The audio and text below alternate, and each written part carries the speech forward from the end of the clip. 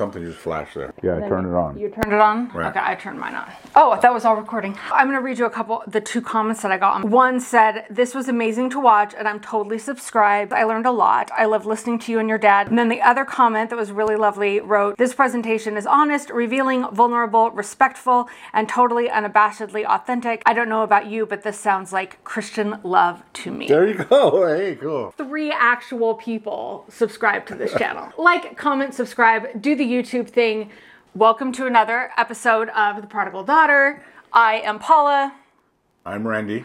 And this is our study of Doctrine and Covenants, section 106, 107, and 108 in the Come Follow Me manual. Where do you want to start today? Well, I think we need to start out in 106 and 108, since these were personal revelations that Joseph Smith received to Warren Cowdery, who is the brother of Oliver, and also Lyman Sherman. I read the Revelations in Context, which is from some of the church publications. Very insightful, gave a little bit more information about the individual, and plus it drew some more information from other texts such as the Joe Smith papers and like that. So anyway, I always like the history part of it too, and also what happened to these people. Did they stay faithful to their testimonies? Did they follow another path? Or exactly what happened to them? From what I understand, both these people were very, very faithful. And even though you don't hear about them much, I kind of compare them with just normal members of the church that did not serve on the council of the 12 apostles, or Lyman Sherman served in the 70. He was later called to become one of the apostles, but he died before he was able to even know about that calling and to serve in that position. But we knew he was faithful. So it's kind of interesting. So some of the things that I learned from the revelations that were written to them, and I always like to look at these and find little scriptures that help me out or help me to be able to reflect on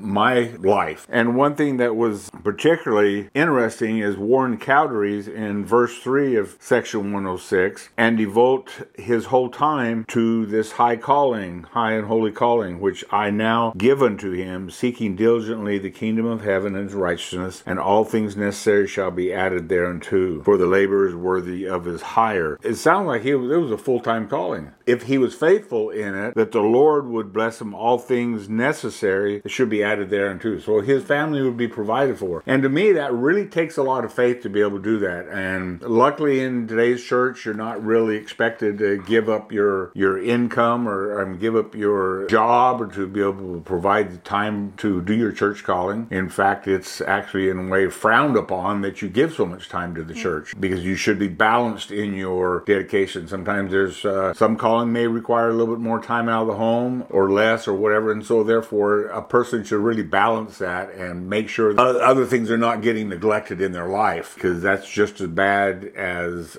not doing the callings. I know I found in my life, when I've had the opportunity to serve in the church, that's been a blessing in my life, but I always tried to keep it where it wasn't my main focus. As your daughter growing up, I never got the impression that like the church was more important than we were. You never spent so much time that we felt neglected or like chosen second to what you were doing. So I always felt like you had a good balance there with what you were doing. Thank you. I appreciate that. And also it talks about in verse 4 and 5, "And again, verily I say unto you, the coming of the Lord draweth nigh, and overtaketh the world as a thief in the night. Therefore gird up your loins, that you may be the children of light, and that day shall not overtake you as a thief." So we need to be ready for the second coming. I mean, it almost sounds like there that the second coming was going to come right away, but obviously we don't know when it's going to come. Whether it's the Lord's second coming or maybe it's death will come premature. And so we always need to be ready in our life to be able to meet the Savior and receive Him. We need to live our lives in according to always be ready. My thinking of the second coming has always been like, you know, Jesus is going to come in fanfare and whatever and just completely obliterate like the worldly powers that be or whatever. But when Jesus first came, obviously He came to the poor and downtrodden. He transformed lives one by one, etc. And I think that the whole downfall of worldly powers happens when we actually convert to Jesus. And the more people are converted, the more worldly power structures are dismantled. However, but what I was thinking as well is like not just our actual physical death, but our spiritual death as well. Like when Jesus comes a knocking, I always say that God, to me, how this happened, how like my transformation and my conversion was God was the Kool-Aid man. And if you remember the Kool-Aid man back in the 80s, or 60s. Right, and he would bust through the wall. He busts through the walls. Right. He makes a complete mess. He's so happy to be there, and you're so happy to have the Kool-Aid, and because the Kool-Aid man is great, but he's also destroying your home in order to like get in and hang out with you. And so to me, my experience with God is like God is a Kool-Aid man. And so to me, when I read this, I'm like, oh, be prepared for God to destroy your life. And I mean that in like the best possible and great way. Like it's great and terrible, to quote the scriptures. I also thought of Harry Potter as I was reading this section. And I thought about Harry Potter and the Deathly Hallows. The third brother, it is said, met death as an old friend. My question ever since my life implosion has been, how do I greet death as an old friend? How do I greet God's presence in my life, the destruction or the loss of things that aren't actually correct? How do I greet actual death as an old friend, as something to be ready for and comforted by?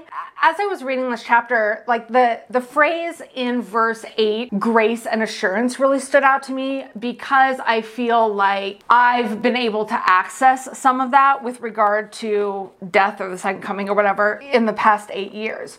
I had an ultrasound this week because they found a mass in my left breast, and so they had to go in and do an ultrasound, redo the mammogram, kind of figure out what's going on. They want a biopsy. I think it'll be fine. But as I'm laying there on the table and they're examining me, I'm thinking, okay, let me take inventory of my life, right? Am I at peace with who I am as a human being, what I have done in this life, what I have put out there, how I have treated people? Am I okay if this turns out really bad and I die in 2 months from cancer? Am I okay with that? And like all these feelings of like gratitude and assurance and grace just filled me. And I really loved the phrase grace and assurance. And I think it's something that we can access in our lives, something that God does give away in abundance if we're willing to just kind of like open ourselves up and feel grace and assurance. And if we're constantly feeling this grace and assurance, we're not going to be surprised by them. We're going to be like, oh, hey, thief, I was expecting you because I understand how God works. Christ is coming today. Open up my door. We're ready for him. Okay. You know? I totally agree as far as grace is what helps us out and gives us, fills in our shortcomings, if you will.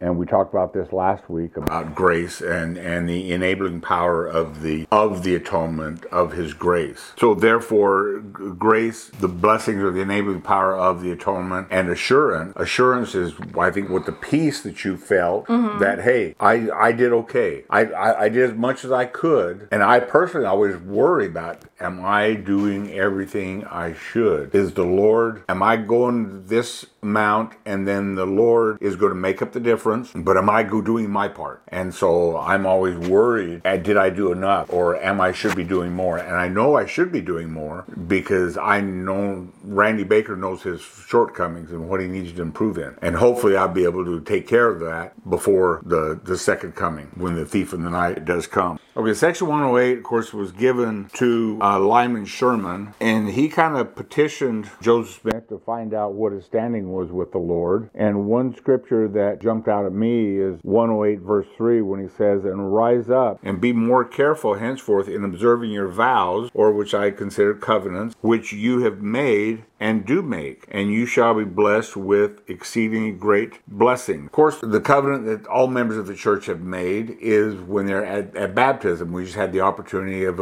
attending my granddaughter Paula's niece's baptism, and to be able to see that now she has entered into a covenant with our Heavenly Father. And later on, we all make other covenants, whether it be the priesthood covenant, as we're going to be talking about later on, the covenants through the priesthood, and then also our temple covenant. I think Covenants are very important in keeping our promises, and it helps us to be able to adhere to the standards that we have, not really the rules or the commandments, but the standards that we have in trying to get back to our Heavenly Father. And so our covenants help us to be able to do that. Now, how do we review the covenants? Nowadays, every Sunday, if we have our sacrament meeting at our home, or we go to the ward building and have it, participate in the sacrament, and it gives us an opportunity to renew those covenants that we've made. Personally, I feel like it's renewing those covenants, all the covenants we've made, whether at baptism or in the temple. And also what we need to do really during the week too is to ponder those covenants that we've made. If we have quiet time, or if we're just, driving, not have the radio on, then we think about those covenants and kind of gives ourselves a self-evaluation, how we're doing on those covenants. I don't know if you saw it or not, Paula, there's a great video on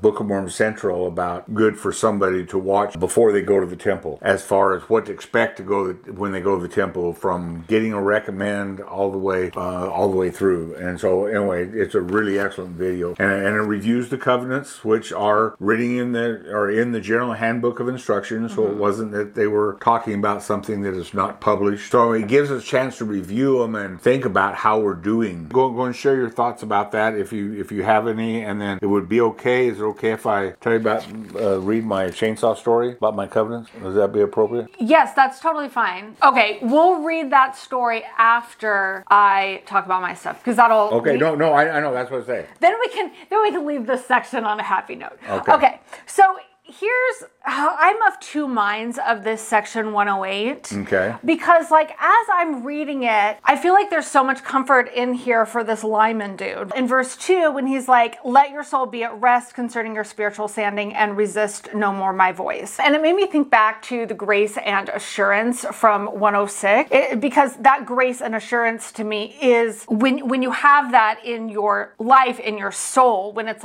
embedded in your body, and you're taking that with you into different situations, right? Your soul is really at rest. Ever since, my life implosion, my soul is at rest, to where I don't feel like I have high anxiety over, whether I've done enough, or if I'm obeying the commandments, or what I need to do more, or whatever. I don't have that constant loop running in my head anymore. And I feel like I'm at rest, and I am less resistant both to God's voice saying it's okay to rest. It's okay to feel reassurance. It's okay to feel and live in grace. But also, I don't resist as much. Last week, I talked a little bit about how I feel like for the first 31, 32 years of my life, I was worshiping this God that wasn't actually real. This God who was a little bit of an abusive dick, to put it mildly. And so once I was able to kind of say, okay, I don't feel like this is the God I want to try and worship anymore, when I actually started to say, the God I'm attempting to worship isn't actually worthy of my worship, I'm going to go and find a new one. I felt like I was no longer resisting the voice of a God that is love. And I also feel like I don't resist as much God's call to difficult actions, or when God is calling me to, hey, you really should do better in this area. Okay, so that's section 108. Anything else you want to talk about section 108? Oh, he wanted to share his chainsaw story. Okay. I thought I'd read it rather than tell it, because I'm better at writing. Okay, this is the story. I hate pull starting a two-stroke engine. I grumbled as I sat down on the tailgate of my truck up to catch up my breath. I had borrowed an 18-inch bar chainsaw from my good friend La Chapelle to cut up some stumps and trunks from an ash tree that I had cut down from the backyard. They were located at the house that we had bought from my deceased parents' estate. The saw was running fine until I stopped to refuel and to fill the chain oiler. Now the darn thing would not start. I made sure I was following the procedures that Lyle's son Zeb had told me, but it still did not start. I finally determined that I must have flooded it. Flooding in the engine is when too much gas has gotten into the combustion chamber, causing it not to start. In my previous attempts to start it, I would hold onto the saw with my left hand and pull the starter with my right hand. To correct the flooding problem, I would need to hold the throttle wide open with my right hand, allowing more air into the combustion chamber, while tugging on the pull starter on my left hand. After several tries, it finally started running. Unfortunately, the tugging motion pulled the chainsaw blade toward my left leg with the engine revving at full throttle. I suddenly realized that I was going to cut off my left leg above my knee. I could feel the teeth of the blade tugging and tearing at the material of my pant leg. After it cut its way through the material, the engine stopped suddenly. Looking down at the torn pant leg, I could see my temple garment. Then the words of the temple garment covenant blessing flooded my mind. If I was faithful in the wearing of the temple garment, it would be shield and protection to me. Shaken and telling myself how stupid I was, I sat on the tailgate to gain my composure. Then I offered a prayer of gratitude to my Father in heaven for the blessing of safety. I recalled how that morning when my wife Patsy and I had our morning prayer, we prayed for safety in our work and travels. I was very blessed with safety. Even though I'm always striving to live up to all the covenants that I have made with my Father in heaven, I can say the wearing of the temple garment is one that I've always obeyed. One evening, when the grandchildren were visiting, I shared with them this story and bore testimony of the power of making and keeping our covenants. I hoped they would always remember my story and my testimony. This was validated several months later when I was using a chainsaw cutting some railroad ties with my grandson Caden. He said, "Grandpa, you are wearing your temple garments, aren't you?" To which I replied, "Always, Caden, always." So that's just a testimony that I received and a blessing that I received for wearing my temple garment. And there's many other covenants that we make with our Father in heaven. And He will bless us if we strive, we do all we can to be able to live up to those covenants. I know you have a lot of comments regarding this. Well, okay. I do have, but I don't know. I have a lot of comments on the priesthood, but I don't know what I'm going to say because I'm like, I'll just follow my dad's. Well, I'm sorry. We were both like, I was planning on just piggybacking you and saying, well, this is the way I feel about this here. So let's just get started on 107, and I'll take the lead on this section, and you can interject. I have a lot to say on the priesthood. It's actually one of the last things that I let go of. Lost faith or testimony. Yeah. I'm much more of a, maybe, is it the Lutherans who believe like in a priesthood of all believers? So we'll kind of get into this. Okay. When it comes to the offices of the priesthood, they could potentially be like a physical or an earthly manifestation of like an actual spiritual truth or whatever. I was looking through the section and I was thinking about how they were discussing the need for additional people essentially to organize the church, right? And begin an organization rather than having the priesthood was there, they could give blessings, they could do the ordinances, and so therefore, but they needed some type of organization because there was getting so many members. Exactly. It got me questioning the priesthood organization system hierarchy institution that the LDS Church has was instituted in effect to serve its populace, to serve its members. We need to make sure that everyone is cared for in some way, that everyone has some sort of person to come to, you know, a bishop to go to when they need food from the storehouse. So it was put into place to serve the people. Which it was put in place to provide spiritual blessings and temporal blessings to the members. Yes. Okay. And my question is, and I don't know if this question will even kind of make sense to you, but my question is has it become something where people are now serving the institution, where people are serving the system and upholding this hierarchy, and instead of it serving us, we're serving it. We're serving this thing that should actually be serving us. In the beginning, based on this chapter, I was really struck by the idea of this was instituted in order to serve the rank and file members. My question is, sometimes I feel like now we serve the priesthood organization and the system and the institution rather than it serving us. So instead of asking like, how is the church handbook serving me as a member? It's how can I obey the church handbook so I don't get in trouble with the priesthood leaders and so I don't upset the power and the hierarchy that they have. When you look at people on both extremes of the mainstream LDS church and what they're excommunicated for when it comes to apostasy, you have people more on the left like John Dehlin or Kate Kelly or Beal Real or all the other, you know, ex-Mormon white dudes that are just toxic as all get out. And then you have the people on the extreme right who are similar in the sense that both of them don't believe in the current priesthood authority of the LDS Church. On the left, you can believe that Joseph Smith was an abusive con man. On the right, you can believe that Joseph Smith had it all right and he was a prophet of God. It doesn't matter how you feel about Joseph Smith. And it also doesn't matter how you feel about Jesus either. Over here, you have people who are like, maybe go into the atheist route or don't believe in Jesus Christ's divinity. And then over here, you have people who are like, love Jesus, etc. So the Jesus thing isn't the deciding factor here either. The deciding factor on the excommunication of people on both sides of the Mormon spectrum is current church leadership and priesthood organization and the actual prophet, so-called, that sit at the top of the hierarchy. So I guess what I'm going with this is there are people who really call into question, I think, this idea of, is the current structure of the church one that a hierarchy and a system that serves the people, the rank and file, the marginalized, or is it a system where the rank and file are expected to serve the people at the top? So that is really kind of what struck me as I was reading this chapter, issues with priesthood aside. And like, I mean, I marched with ordained women on Temple Square. Like, I mean, the gendered priesthood makes no sense to me and I think it's unnecessary. But what struck me today as I was reading this was this idea of this system back in 1833 was put into place to serve the people. And I don't know how well it's doing that in 2021. Thoughts on any of that? Okay. First of all, we got to go back to the basics. Did Christ have a church when he was here on earth? Not really. He kind of started a cult.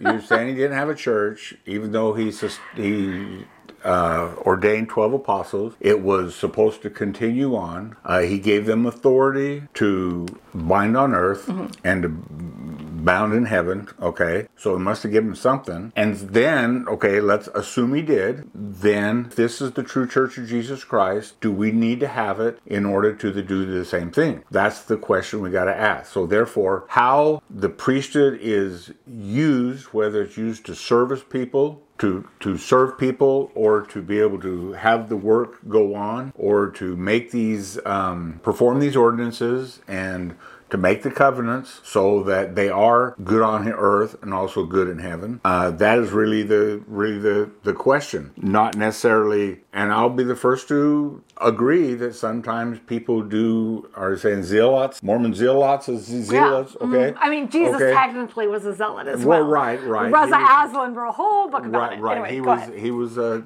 zealot. Yeah, he was for his own cause, I guess you could say. And so therefore, my train of thought just derailed. That is me every day of my life. Okay.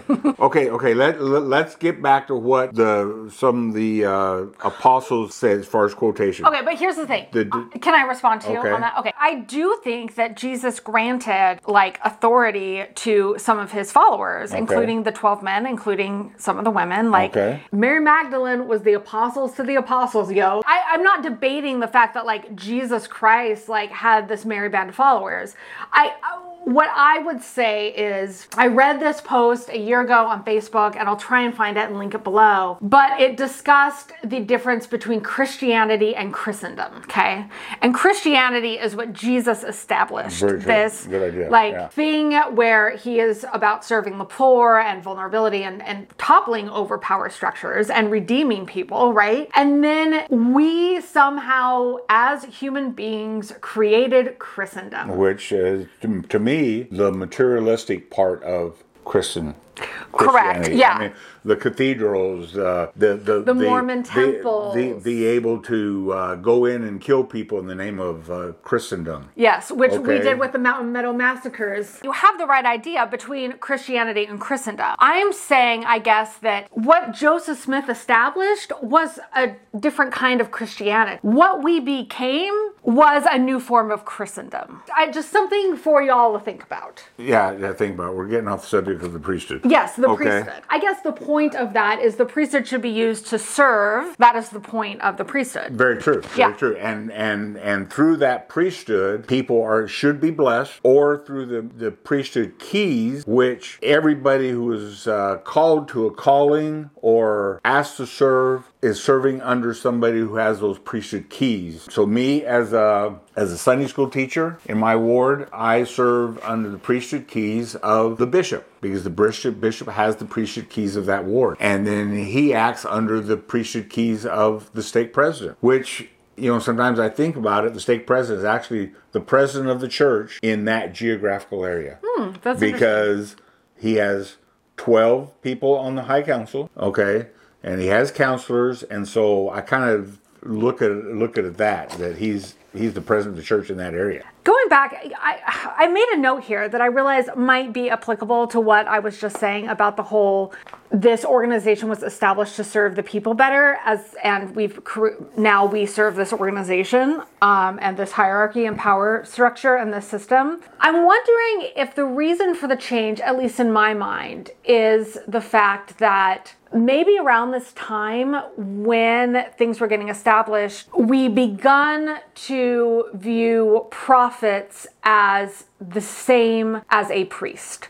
So if I recall correctly, in the Old Testament coming next year, very few times in the Old Testament were the high priest, the leaders with political power, the high-ranking religious officials, not often were those folks the prophets. The prophets were the really weird weirdos. And I also think of Jesus, the least of these are the leaders. Like the people who we think are on the bottom of the pile when it comes to power, the people who have the least worldly power, those are the people who actually are the leaders. They are the ones who are going to be first. And so maybe the change happened when we started to see prophets not as people who are on the margins of society, but the people with the institutional power. And so that's kind of a lot. I don't know if you understood any of that, but some of my ilk will understand it. I wonder if that's where the problem comes. Like the fact that we're not following the marginalized in the church for revelation, we're following the people with the most power. Well, I wouldn't say, I don't know, you may think power. I think it as the priesthood keys, the ones that have been called at that time to be able to serve in that position. Yeah. Such as, okay, sometimes when you have a ward, is it saying that, okay, when you have a ward, you have a bishop. And when that bishop's released, we don't,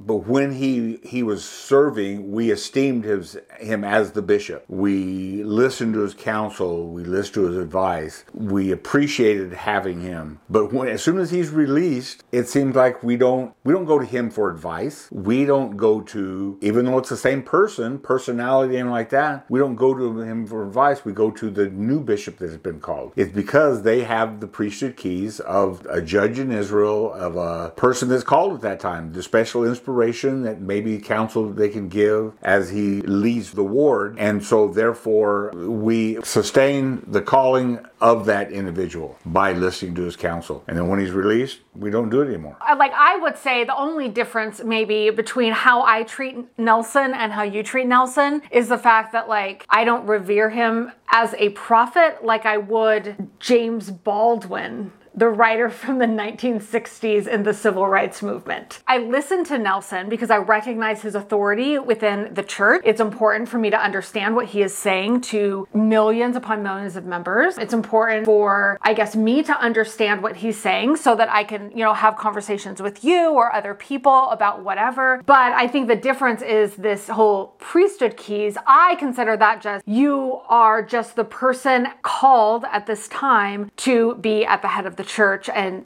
to you that is a prophet, and to me that's just a dude, a person in charge. I don't even debate the fact that like Nelson is the correct leader for the church at this time. Like I wouldn't even say that like the fact that he is the head honcho is wrong. I don't think that I think that he's perfect for the church right now, and we deserve Nelson as a leader just like we deserved Trump as a leader. Trump, as awful as he was in my mind, like we kind of deserved him, at least as white folk, because like we deserved him because we're awful people too, and he's just like a mirror to our awfulness if we want to talk politics. So I kind of think of Nelson in the same way. He is a leader for our time, and we deserve this leader, and this leader was called to lead us because of who we are as a people, not necessarily because of who he is as an individual.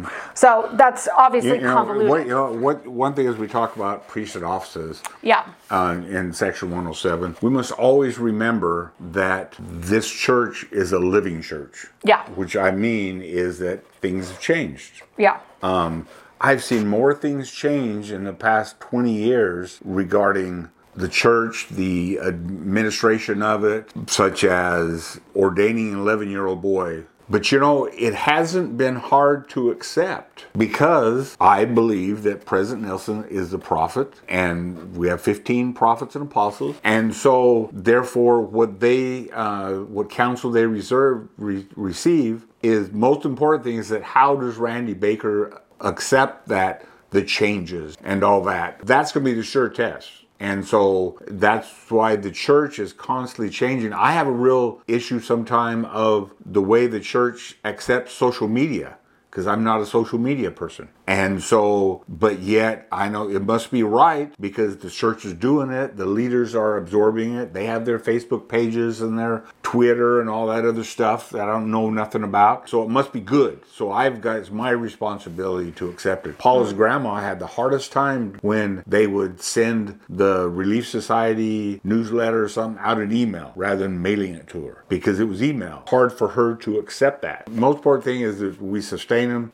Myself, sustain them as prophets, seers, and revelators, and follow the counsel. That's what I'm going to be judged on. Okay, so I would say two things. With regard, I'm going to hop on that whole, grandma was upset about the whole email newsletter. The elderly in our wards are the vulnerable people in our wards that we need to serve. So we not only need to serve the people at the center who, it's just easier, just email it to me, but we also need to keep in mind that, can we keep things accessible for everyone in the population? Right, so to me, that's an accessibility issue that she kind of had a right to be upset about because we should be making accommodations. Two, with regard to the change, and especially since Nelson has come into office, there's been so many changes I can't keep up. I feel like I'm gonna have a heart attack, and I am relatively young.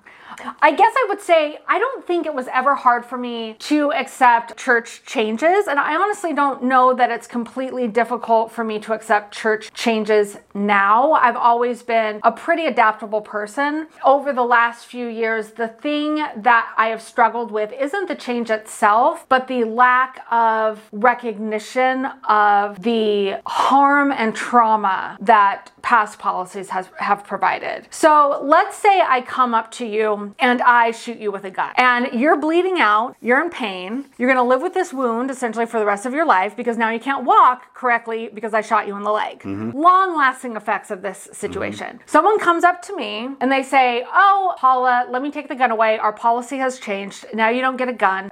We're causing less harm. Going forward, we're gonna do better and we're not gonna give you a gun.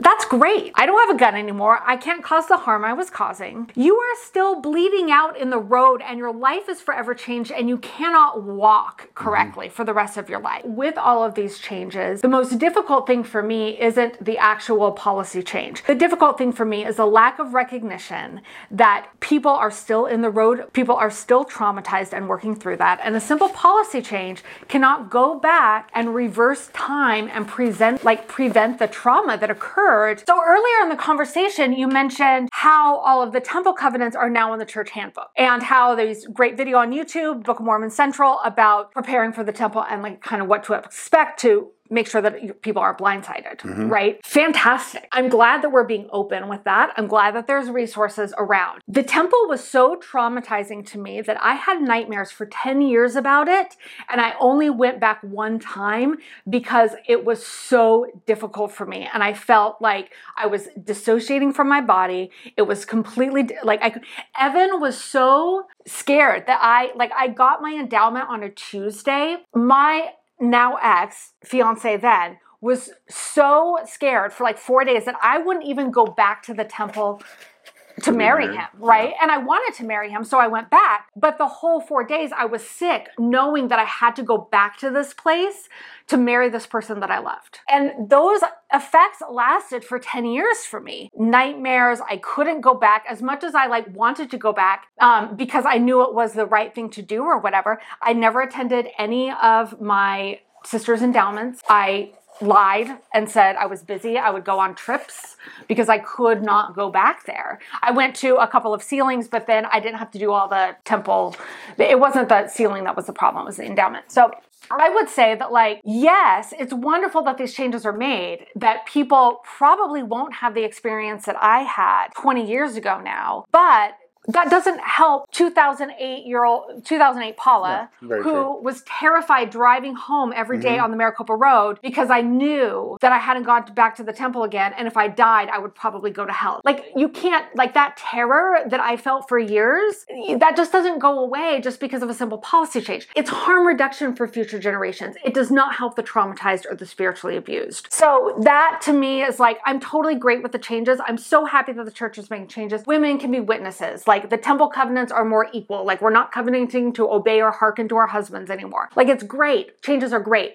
We can't turn back time and undo that trauma. We actually have to reckon with it and be accountable for it. And when we're not mentioning the fact that these changes are happening because we know better, or we're sorry that we didn't do this before, or we were wrong for this or this or this, or when there's no recognition that people have been hurt, it's really hard. It makes people feel angry. It makes people feel betrayed. It makes me feel like my experiences aren't valid. Like, I spent 10 years in shame over the temple, and now I feel shame because now I shouldn't be upset because how great is it that they changed things, right? I guess I appreciate the changes. I just want recognition, and I just want to acknowledge any of our people out there who, like, struggle with the changes, not because the changes aren't good, but because the changes don't acknowledge a really, really terrible situation that you were put through.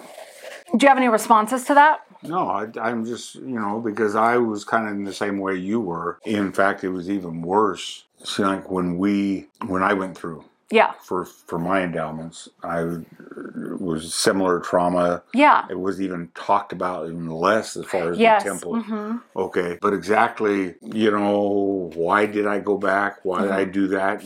I don't really know why. As far as how to address the issue, first thing I would say, first of all, I guess there's a thing called faith. Faith that you are, okay, I'm following, I'm doing even though I was traumatized, I was scared, I believe. Can't say at that time where you're on the testimony coattails of mom and dad. No, I don't think I was. Did you have your own testimony, or were we expecting more of you to have more faith, to just accept this is the way it was, even though there wasn't anything bad happened to you at the temple as far as touching inappropriately? By the way, that he's referencing back before 2005, they changed this, but before 2005, they would put you in a shield before you got the garment, and they would actually touch places on your body while you were naked. Yeah. So that's what he's referring to. So I don't know how to tell you. My answer would be that you have faith, you exercise the atonement and say, Lord, I didn't understand this. Maybe have a desire to go back and learn more, why we do certain things in the temple, why to understand the temple ceremony more, to be able to go back and be able to learn more about it as you're personally witnessing, going through it, as far as the changes go, and how much different is, because, I've seen a lot of changes, especially in the temple. But anyway, I don't know, I can respect your feelings and the way you felt. And first of all, I appreciate you talking. That's one conversation about this YouTube audience is it's helping me to understand my feelings of my daughter and knowing what I can do to help out, to recognize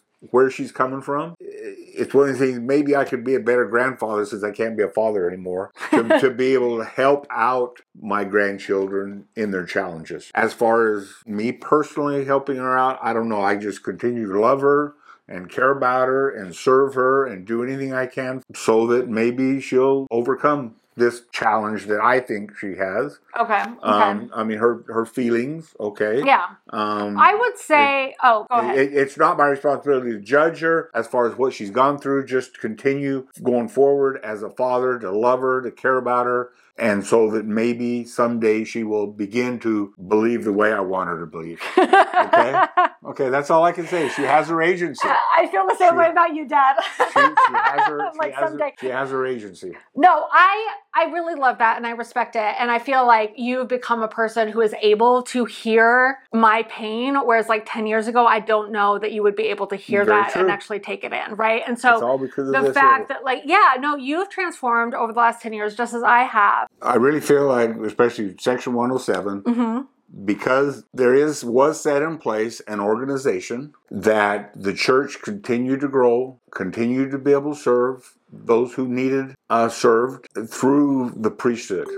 And so therefore it made others become better, become more like their Savior Jesus Christ. And so that's why the blessings of the priesthood I have enjoyed in my life as a father, to be able to give blessings, to be able to participate in ordinances, to be able to hopefully set the example to my family through the priesthood, to be able to lift them up to exaltation. Quote by Elder Oaks, "We are accustomed to speaking of women having authority of the priesthood and the church callings, but what authority can it be? When a woman, young or old, is set apart to preach the gospel or full-time missionary, she is given the priesthood authority to perform a priesthood function. The same is true when a woman is set apart to function as an officer or teacher in a church organization under the direction of one who holds the keys of the priesthood. Whoever functioning in that office or calling received from one who holds the priesthood keys exercise priesthood authority in performing her or his assigned duties." Even though a woman is not able to,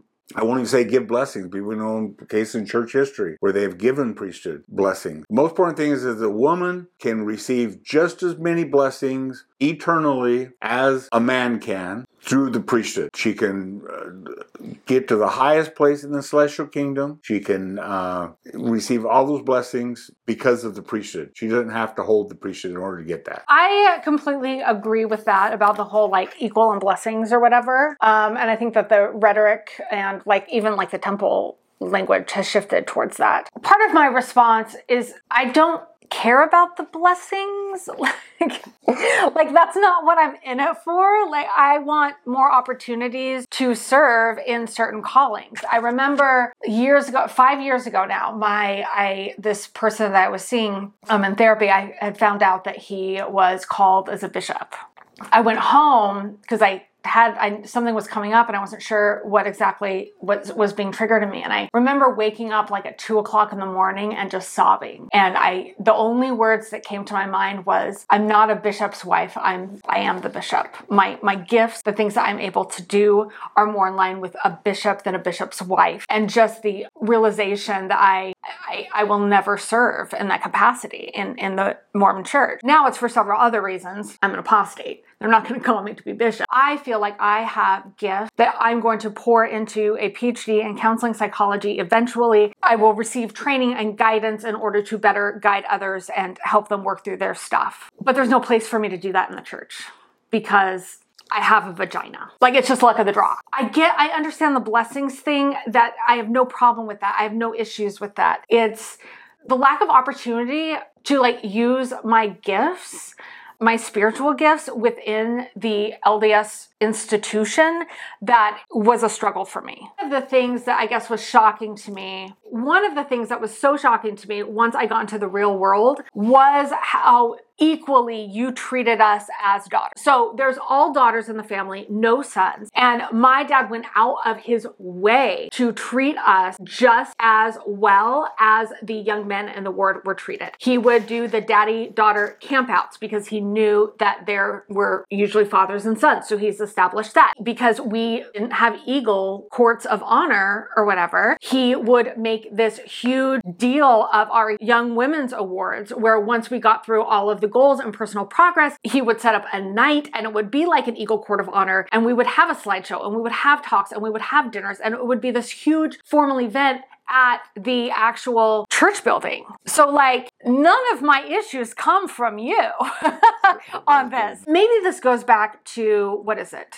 The ending of 107. From verses 99 to 100. Wherefore, now let every man learn his duty, to act in the office of which he is appointed in all diligence. He that is slothful shall not be counted worthy to stand. He that learns not his duty and shows himself not approved shall not be counted worthy to stand. And what I got from this is the importance of learning what our duty is, learning what our call is, and fulfilling that call diligently. And I'm one of these people where I feel like callings in the church are just symbolic of our callings in life. There's this notion in larger Christianity about someone's like vocation or like life's purpose or whatever, where you just kind of, you discern what God is calling you into and you move in that direction. That's essentially what LDS callings are symbolic of, is put in these situations where we have stewardship by virtue of the fact that God has called us to that place. I guess my question is, what does that mean in the larger sense? Like, if we're all part of the body of Christ, we all have a role to play.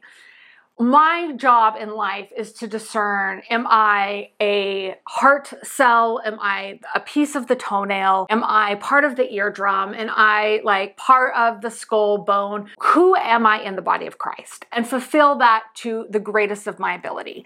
If I am actually a heart cell, but everyone's telling me I'm a toenail, and I'm like trying to be a toenail and like trying to be a diligent toenail, that doesn't work for anyone. That's gonna harm the body because I'm not working as a heart cell. Right? I need to be doing my duty here to pump and flow the heart.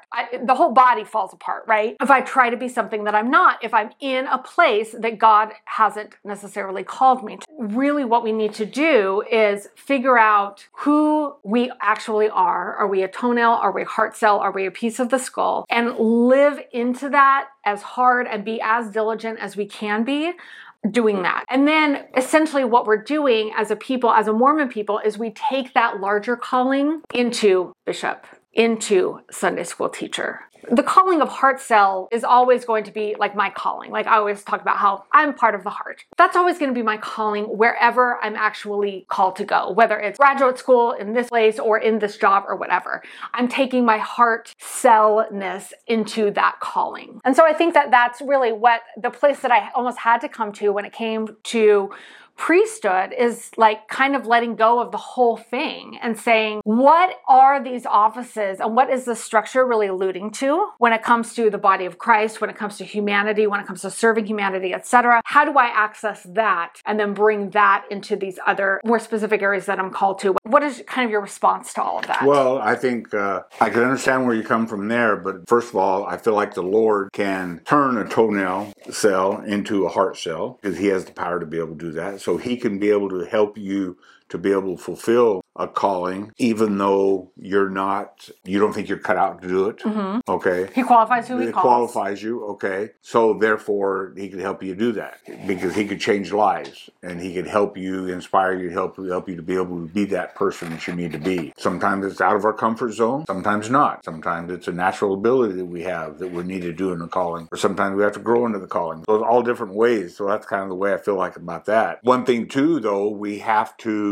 cannot come and serve in the church. We need to abide by certain doctrines, the way things done. We just can't go off on our own philosophies, on our own feelings, and teach them in the church and accept it and expect it to be accepted as doctrine. Yeah, no, okay. I mean, they're never going to call me to a calling again. I say this all the time. Like, I'm doing this podcast YouTube channel because they ain't calling me to a calling ever again. Okay. Like, I guess sometimes it's a matter of looking at, well, why won't they? Because I'm an apostate. Like, this is exactly what we talked about last week. Because I'm an apostate and I refuse to uphold worldly power. I know. That's just it. That's where I guess you accept it. But, yeah, no, I've accepted. I've come to peace with it. But she should be called as a daughter. Yes, because that is assigned and forced onto us by God. So anyway, most important thing we want to have out of this is that my testimony is that the priesthood is here to help us all to be able to return back to our Heavenly Father by entering into our covenants here, receiving the ordinances so that we can go back to Him. That's a good way to end it. Okay. Okay, we'll see you next week. Okay.